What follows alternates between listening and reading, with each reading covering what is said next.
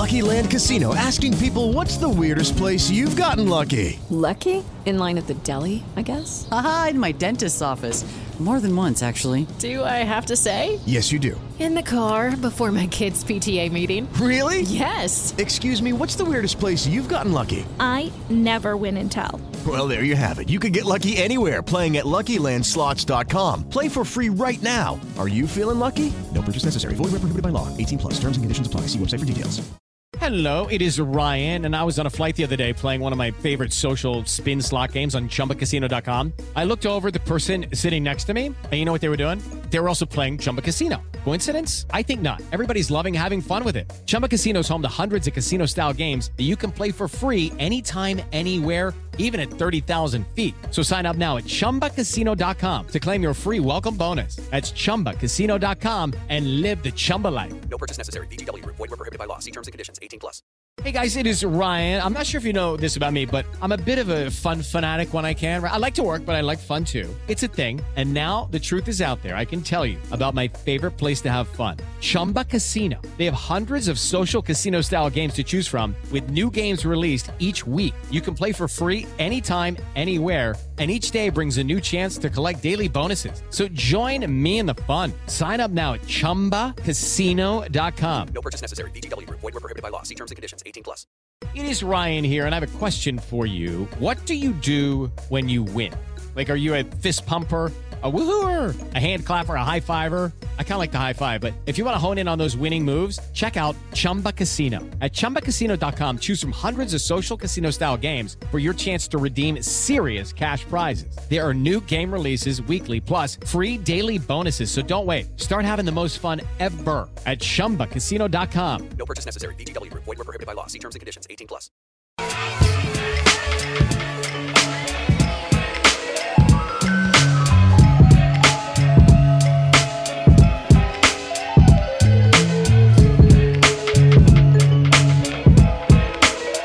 Welcome, everyone, to the Rock M Nation podcast. This is an episode of Dive Cuts. My name is Sam Snelling. I am your host.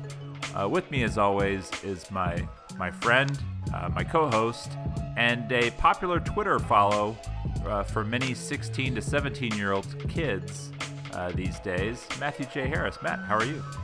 There's no good way to come back from that statement, so I'm just gonna let it go. It's part of the gig when you start, following kids that Missouri is recruiting and realize that the class of 21 and 22 are being sought after at this moment. We've got some players who've sort of come to the forefront as guys in Missouri might prioritize in those classes, and sure enough, they're interested in what you have to say, Matt. That's all it is. Sure. That's what we'll go with here. Let's just move along quickly here. So we are recording. It is Tuesday, September 24th, and I felt a giant shriek of despair, a little bit of sadness enter the Mizzou. Twitter sphere, we'll just say, or Mizzou internet, and that was that some crystal ball picks came in for top Missouri target and St. Louis native CBC point guard Caleb Love. Currently, and I'm pulling this up as we speak, there are 6 crystal ball predictions, all 100% for the University of North Carolina at Chapel Hill. Matt, how surprised are you by this revelation of North Carolina perhaps taking the lead according to the national pundits? Not at all. It's been that way for a couple of months. So I we're gonna rewind this because we've had plenty of conversations about Caleb Love. How long would you say North Carolina has been considered the favorite for Mr. Love? Probably back into the middle of spring and summer at this point. I think once Texas kind of dropped away. Back in May, there were probably about 7 schools that were consistently getting listed. By the time Caleb cut his list, I believe in August, that was probably down to 5. Arizona's, was sort of a surprise to wind up in there. They didn't get a visit. Indiana, they trended away, and so that really left us with 4. Kansas, Missouri, Louisville, North Carolina. Louisville, I think, would you say, had probably been presumed as an early favorite before North Carolina jumped in and made an offer, but that was one that I think that camp had been waiting on, or something of that ilk had been a North Carolina offer. And since I think Louisville was probably considered the favorite for much of last year up until North Carolina formally jumped in, and it's been I think they've been the presumptive leader, and the thought was, could Louisville really hang in there? And at least nationally, Missouri, I think, was sort of viewed as a team sort of on the periphery. I don't think that necessarily was always the case. I think you wrote that as well. But this was always, I think, a situation where, Missouri was going to have to, do what it could to hang around the periphery, hang in as long as it could, hope that the early foundation it tried to put in place and build had some durability. And,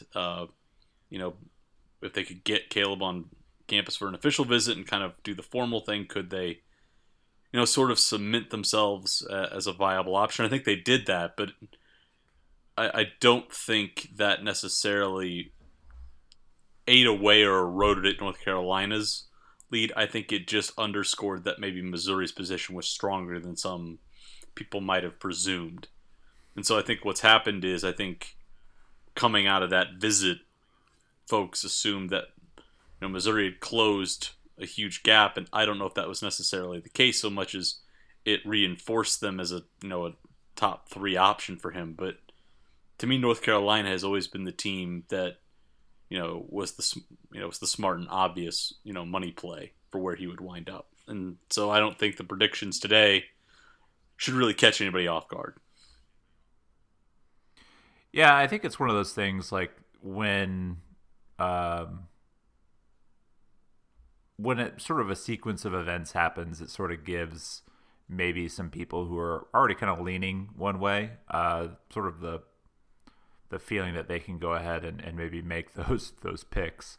Because it is one of those things like these, many of these writers do try to be as accurate as possible. And even though, like, I think the general idea has been that North Carolina has been the leader for a long time, the Loves really, as a family, did a good job of sort of playing the game and making sure that they, kept their information tight, and they didn't really list any leaders. They just sort of, talked about, the programs that they were asked about.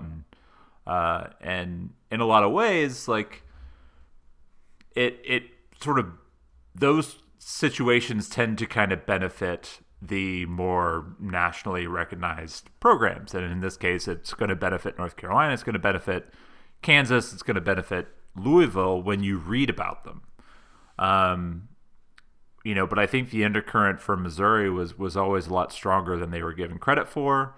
But the problem is that even through all of this, even though like we were kind of saying, hey, like Missouri's in there better than you think, they weren't ever, in my estimation, in your estimation, I hope I'm not offending you by including you in this, but I think like we've always felt North Carolina was the team to beat and the strongest likelihood for Caleb. And now you're kind of seeing that play out. So what happens from here?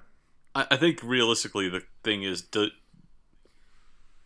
it sounds weird. You want him to take the visit to Louisville. You want this thing to sort of go longer. I think it's what we've said in the past, which is you want there to be some distance from the North Carolina visit, from seeing Walker Kessler commit, from playing pickup with alumni there.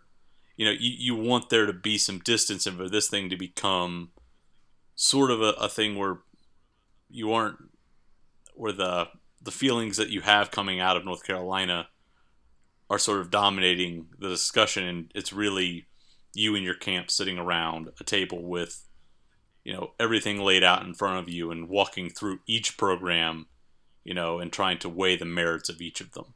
I think that's what you want this to become, is let's sit down and evaluate everything together here. And also I think that just gives Missouri staff more time to work.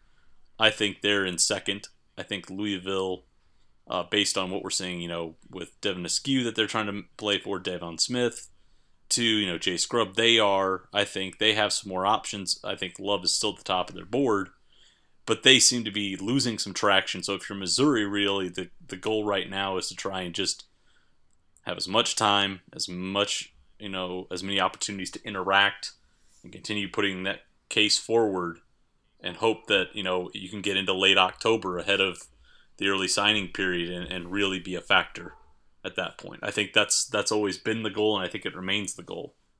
So the longer this goes on, the better it is for Missouri.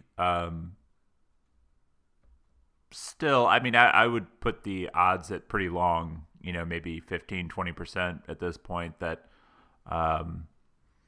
they're able to kind of pull this off. I don't think it's necessarily just because the 6 crystal ball predictions kind of came in that really means anything has changed. I just think we're at the point where those guys kind of feel comfortable enough. And maybe I probably would have put that pick in a month ago, and felt comfortable doing it. And obviously, as a Missouri fan, kind of hoping something swings the other way. Maybe, like Cade Cunningham decides, hey, I really do want to go to UNC. And maybe Bryce Thompson says, yeah, me too. And suddenly, Caleb hasn't committed, and he's like, whoa, that's a lot of guards. So you never know, how these things are going to play out. But I think to me, the reason that maybe most fans are kind of feeling the effects right now is more because they didn't quite know how close Missouri really was, and that bears out in some level of frustration, which I get, but there's a difference between Missouri and North Carolina right now. North Carolina has won a couple national titles in recent years, and Missouri's been in the NCAA tournament a couple years ago. So yeah, this is there's some ground to make up. Yeah, and this is this was always I think we said it last year when they put the offers out to Cam Fletcher, Caleb Love, and Josh Christopher is the goal here is to stay in this as long as you can and really just be there in the end, and maybe circumstances and everything sort of work in your favor. The goal here is to sort of position yourself to be there in the final group and be an option that's discussed, and hope that, last season would have played out a little bit better to make a compelling argument. It didn't go that way.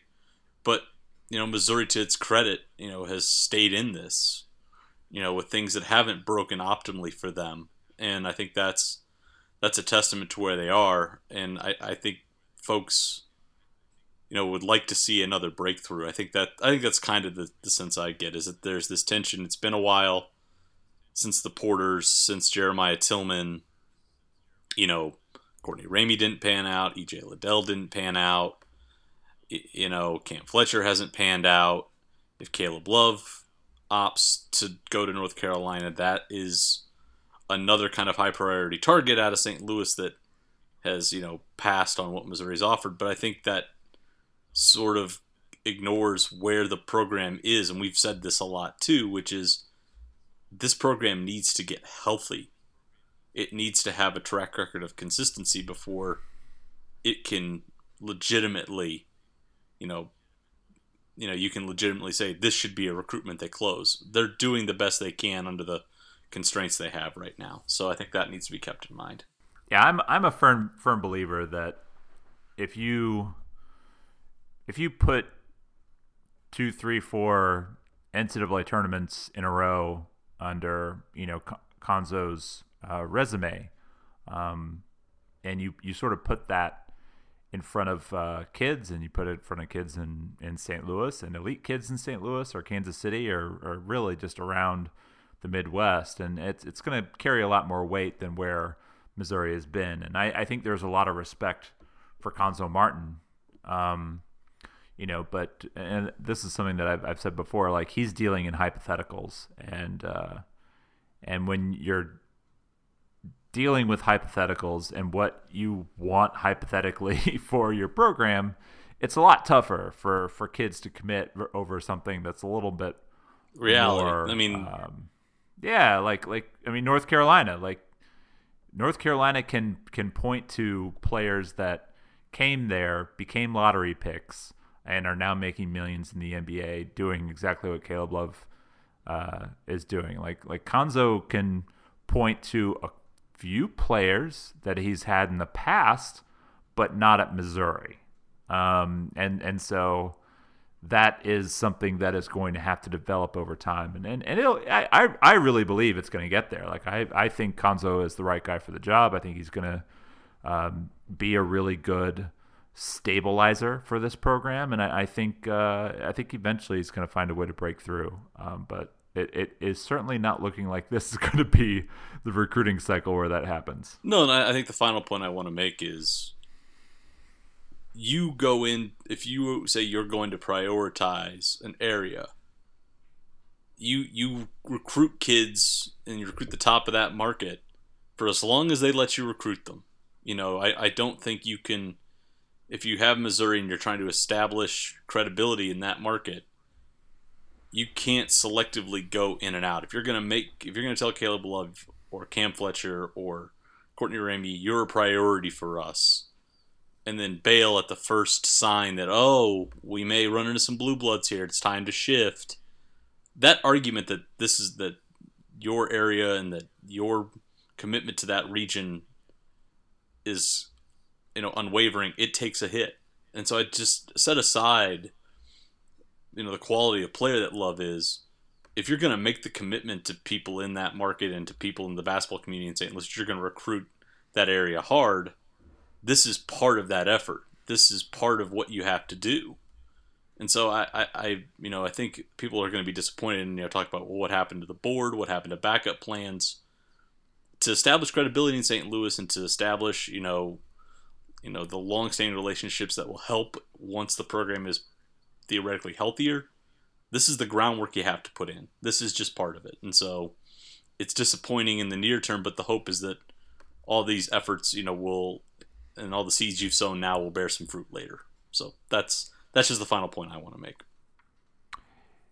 Yeah, I mean it's frustrating to a degree, but I think the overall, I think this season is going to be a really good one for Missouri, and I think that's one thing to kind of keep in mind.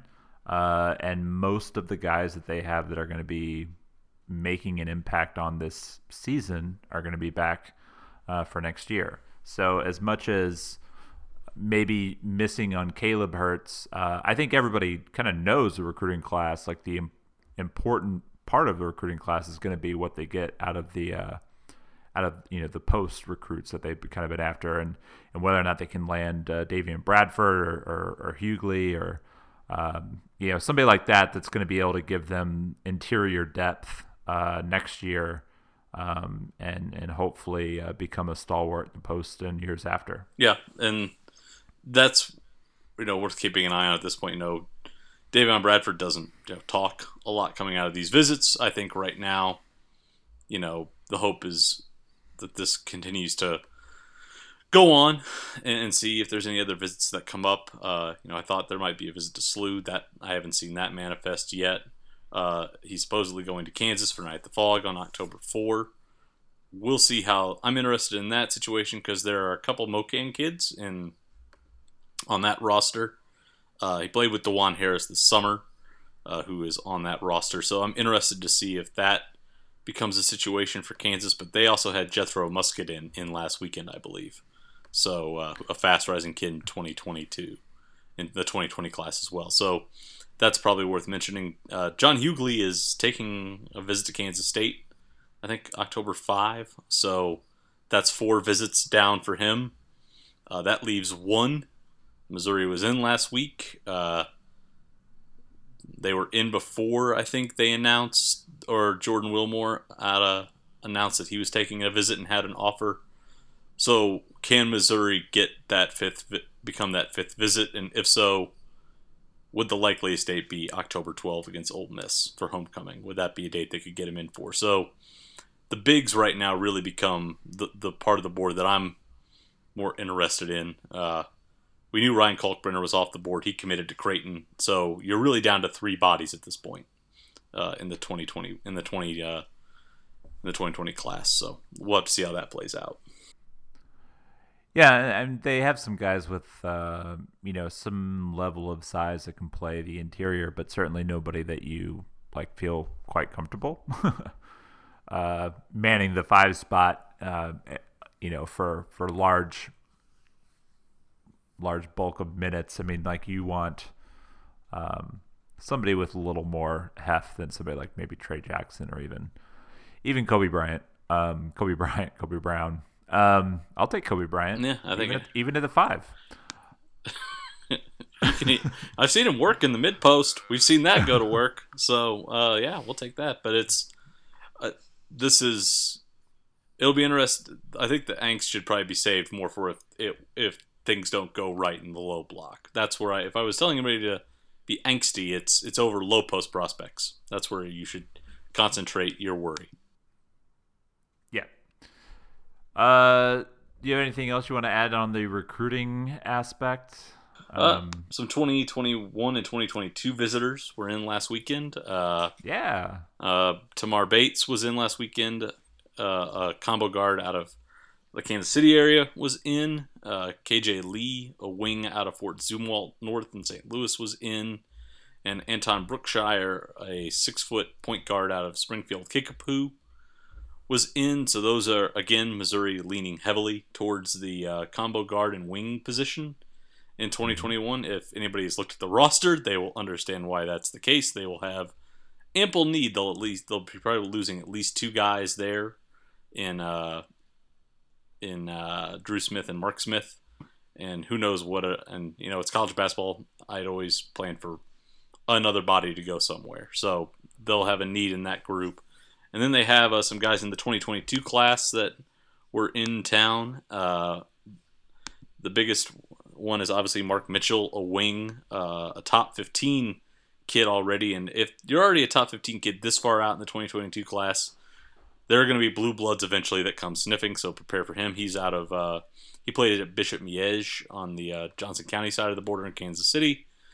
He was in. A guy that you and I both like, Terrace Reed Jr., a combo forward out of Chaminade, was in, and it looked like a 2022 prospect, Robert Martin, a point guard at CBC, who mans the point for them behind Love and ran with Brad Beal, leads 15U roster. Looked like he was also down. So lots of guys down last weekend. Lots of guards too. Discrimination against bigs early on in visits. So just a heads up there. That's also not necessarily uncommon. I mean, most post players kind of tend to develop a little bit later, and there's not usually a whole lot of really gifted 6'11" guys walking around at the age of 14. So yeah, and Terrace Reed's a 6'8" kid who's already working out. To give my people an idea how promising he is, he's already going through workouts with Tyler Cook, who will be who was signed to a contract with the Denver Nuggets. So if he's already going through workouts with guys who are earning paychecks, that should be an indicator of the quality coming down the pipeline there. And Chaminade, obviously, high quality program as well. So definitely keep an eye on him as probably a major big prospect a couple years from now. But that's kind of the early rundown on 2 classes on next year's class and 1 class after that. But there are visitors. That's good. You want to get kids in and get relationships formed. And practice starts this week. Yeah, it does. Practice does start this week. Interested to see, I guess, kind of what the initial reports are as to what position guys are running in and just sort of the distribution of, where of minutes and roles for guys early on. I am especially interested in kind of how the lead guard position shakes out, because I don't necessarily think like there's going to be a point guard.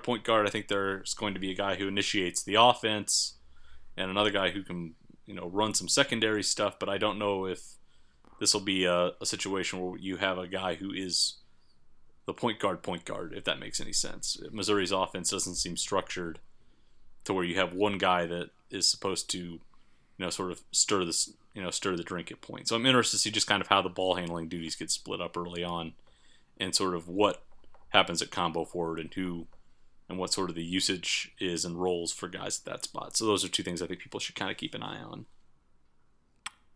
Yes. I would say how the rotation ends up sort of playing itself out at all kind of three guard spots is probably where I'm kind of the most curious to see where it plays out. They've got a lot of guys that I think we both like and think can really contribute and help people out. It's just sort of a matter of like who's going to kind of take control and who's going to play with the most consistency, and whether we're going to kind of see somebody like maybe Torrance Watson finally kind of find the steadiness that I think we kind of saw from him late, if he can sort of take the reins there, or if Javon Pickett is going to be able to hold him off for another year, or what's Mario McKinney going to do, and how are they going to use Kobe Brown? Like I think Brown has been sort of listed by a lot of people as playing a lot of the 4 spot, and I think that's probably a good fit for him. So how they utilize him and Trey Jackson and all that kind of stuff, it'll be interesting for sure. Yeah, and the one thing, I'm working on something now, kind of going through the film of Drew Smith. I think people are going to be interested to kind of see him play live once you watch him for extended periods.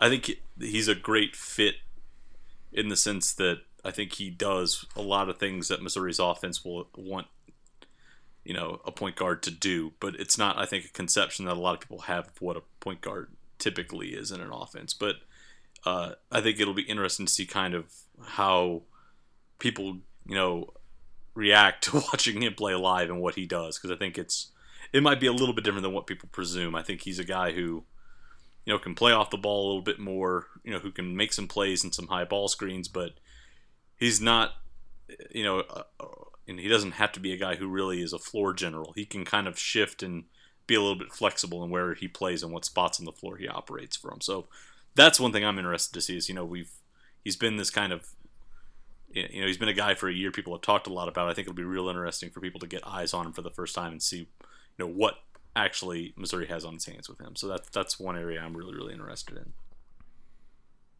It is Ryan here, and I have a question for you. What do you do when you win?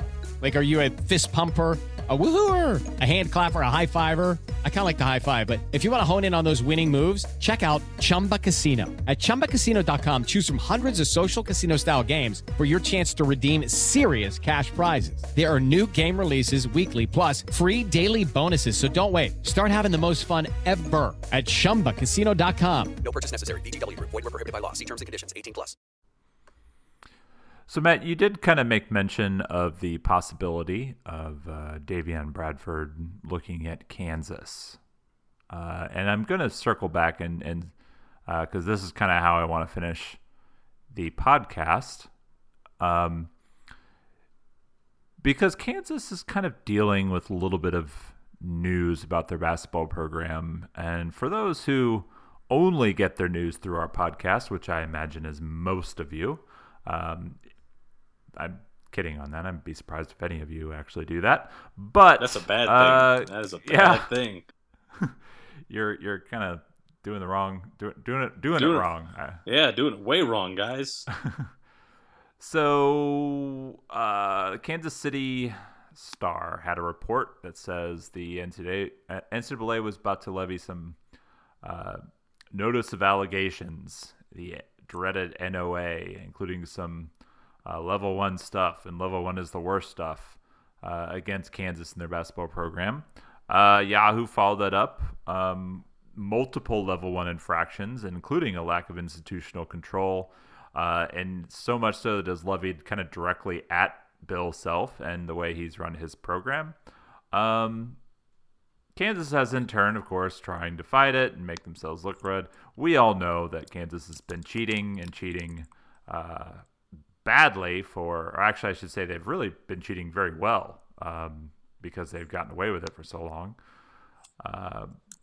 But one of the reasons, number one, this very clearly is going to impact their recruiting. They already had one player go into the transfer portal. So yeah, and it's a freshman guard, yeah. Isaac McBride. Yeah, he had a freshman out of Arkansas Baptist. So yeah.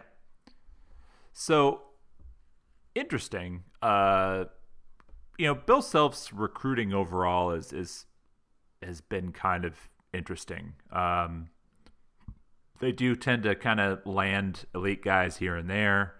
But outside of Andrew Wiggins, it's pretty rare for them to land top 5 level guys. It's usually they're kind of landing one McDonald's All-American, another guy is sort of top 50, and then he sort of builds up with 4-star guys, but guys that are maybe low 4 stars that are going to stick around for 3 or 4 years. I actually think it's a really great way to build a program, and his roster management has been really, really good. And I even said last night, Bill Self has been cheating for a long time, and I mean he cheated at Illinois, and he put together some really terrific rosters at Illinois. But several of the guys he went through alternate channels to make sure he secured commitments. He's done it at Kansas. I don't want to take away from the fact that I think Bill Self is a terrific basketball coach. He's phenomenal. He's one of the 5 best coaches in the country.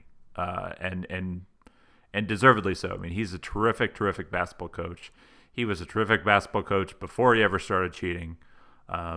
He invented the high-low offense, which is something that a lot of people still run to this day, even in the. It's a staple. It's a staple at the high school level. It's kind of trickled down and become a great way for teams to get post touches when you don't have a dominant big. And he came up with that at Tulsa and then adapted it to a twin post offense and has now sort of embraced a little more pace and space stuff. This will sound nerdy and nobody will do it, but go watch Bill Self at a coaching clinic. Go on YouTube, find a session of him teaching his offense, and it is phenomenal to watch. He's not just smart schematically, he just does a phenomenal job teaching it. It's, I probably watched 7 or 8 full clinic sessions with him. It's just phenomenal to watch him teach the game of basketball. If you set all that aside, though, and some unethical behaviors, he's great. So, and I'd also like to point out, I don't necessarily believe that if you cheat to land good players as a college basketball coach, I don't think that necessarily makes you a bad person. I don't know Bill Self. I don't know him well enough to know whether or not he's a good or bad person. The same thing with Will Wade, with any of these coaches. I don't know these people. I've met enough college, elite college basketball coaches to know, and I would say elite. I've met enough Division I assistants and head coaches to sort of know the breed. And I think overall, most of those guys, they're trying to do right by kids. They are trying to win games and help guys. And overall, I don't necessarily think Bill Self is any different. However, that's not what we're going to talk about. We spent a lot of time kind of leading up to this, so I would how do you think Kansas is going to get out of this? Because you and I kind of talked about this briefly the other day, and you had some things that you thought could sort of play out that I think I really liked the way it played out, because I think right now we're at a point where the NCAA really is going to see a lot more pressure to allow student athletes to profit off their own likeness, and that's going to kind of change the way that recruiting, this under the table recruiting, happens. But what do you think is going to be what would be the best case scenario for what we kind of want to see the end result for the NCAA? I mean, I think you can't read the NOA, and I only skimmed it without thinking they're coming for Bill. I mean, they really are coming for him. I mean, they are basically saying not only did TJ Gassinola do this, but Bill was well aware of what was going on. I think the NCAA's case is, we don't believe there's plausible deniability for you, and if you get a multi-year show cause, we want to push you out of the sport. And I think this is kind of the thing where slowly over the last decade, the NCAA has steadily tried to put the onus on coaches as bad actors. As people who are, subverting, this pristine, spirit of amateurism, which really does not exist anymore. But, coaches are the easiest, targets in this sense because they're the ones who are tasked with managing the programs. You'll hear a coach say, I know everything that goes on inside my building, until NCAA allegations arrive, and it's like, oh, he was acting outside of my purview. So I think the NCAA is, when I read the NOA for Bill, this is the NCAA, I think, saying that, that contradiction doesn't hold up anymore. So I think, both sides are going to pay a lot of money to law firms. They're going to dig in here, and they're going to fight, and Bill's going to coach, and he's going to, go in until the point, where maybe the writing is on the wall, and maybe he does take a call from an NBA franchise. Maybe Bill says, this just is not worth it. I've made plenty of money here. I can go play in the NBA. I can go coach in the NBA and make a bunch of money there and not have to abide by these, by the spirit of amateurism, which really doesn't exist anymore. That's one possibility. But I think right now, the safest thing to say is you're going to see KU and the NCAA have a knockdown drag out over it. What I would like to see happen is that we start hitting schools in the wallet. I think the easiest way, maybe, or one of the ways I think is feasible, or that I think would be interesting to see, is if you were to start hammering a school's NCAA revenue. Last year, the Big 12, I believe, brought in nearly $13 million off of $22 million in NCAA revenue shares, which are basically, the NCAA gives out what are called revenue shares. They're about $280,000 for every game that your team from a conference plays in any given year going back 6 years. So to do the math, you'd add up all the games the Big 12 played in the NCAA tournament last year, and then multiply that, or then do that for the last 6 years, multiply it by this revenue amount, and that's what they get paid. And they disperse that. Some conferences, let their schools keep all their money. Some, split that pool evenly.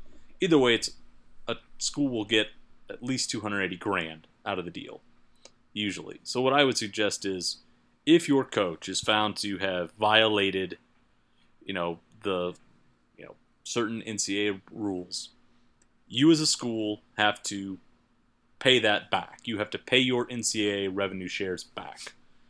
Now, if you opt to dismiss the coach for, these violations, you can hold on to your revenue shares.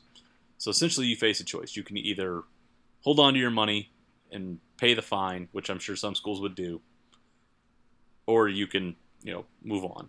Additionally, what I would say too is you could put strict recruiting sanctions in place as well, such as, scholarship limits. I would want to do, maybe you can keep your coach, you can pay the revenue share fine, that's fine. That's all fine and dandy, but you only get X scholarships per year for 4 years for a recruiting cycle. So what winds up happening is maybe you only have 8 or 9 scholarship players on your roster. So you can keep Bill Self, but you're going to give back all your NCAA tournament money, you're going to have a postseason ban, and you're only going to be able to sign 8 to 10 scholarship players. Do you want to go through with that?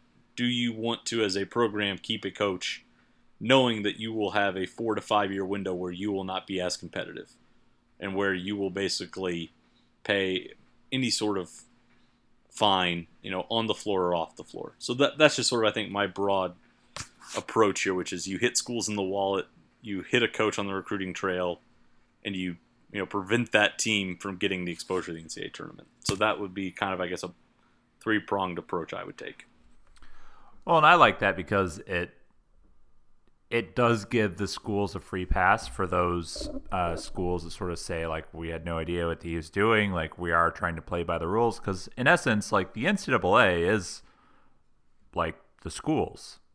Like, the NCAA exists because of Missouri and Kansas and Illinois and Iowa. And if they all just sort of got together and said, you know what, like, we don't want this anymore, we don't want any of this to work like this anymore, they can. They have the ability to do that. It is their institution. So they agree to these rules, as much as you and I kind of tend to disagree with them.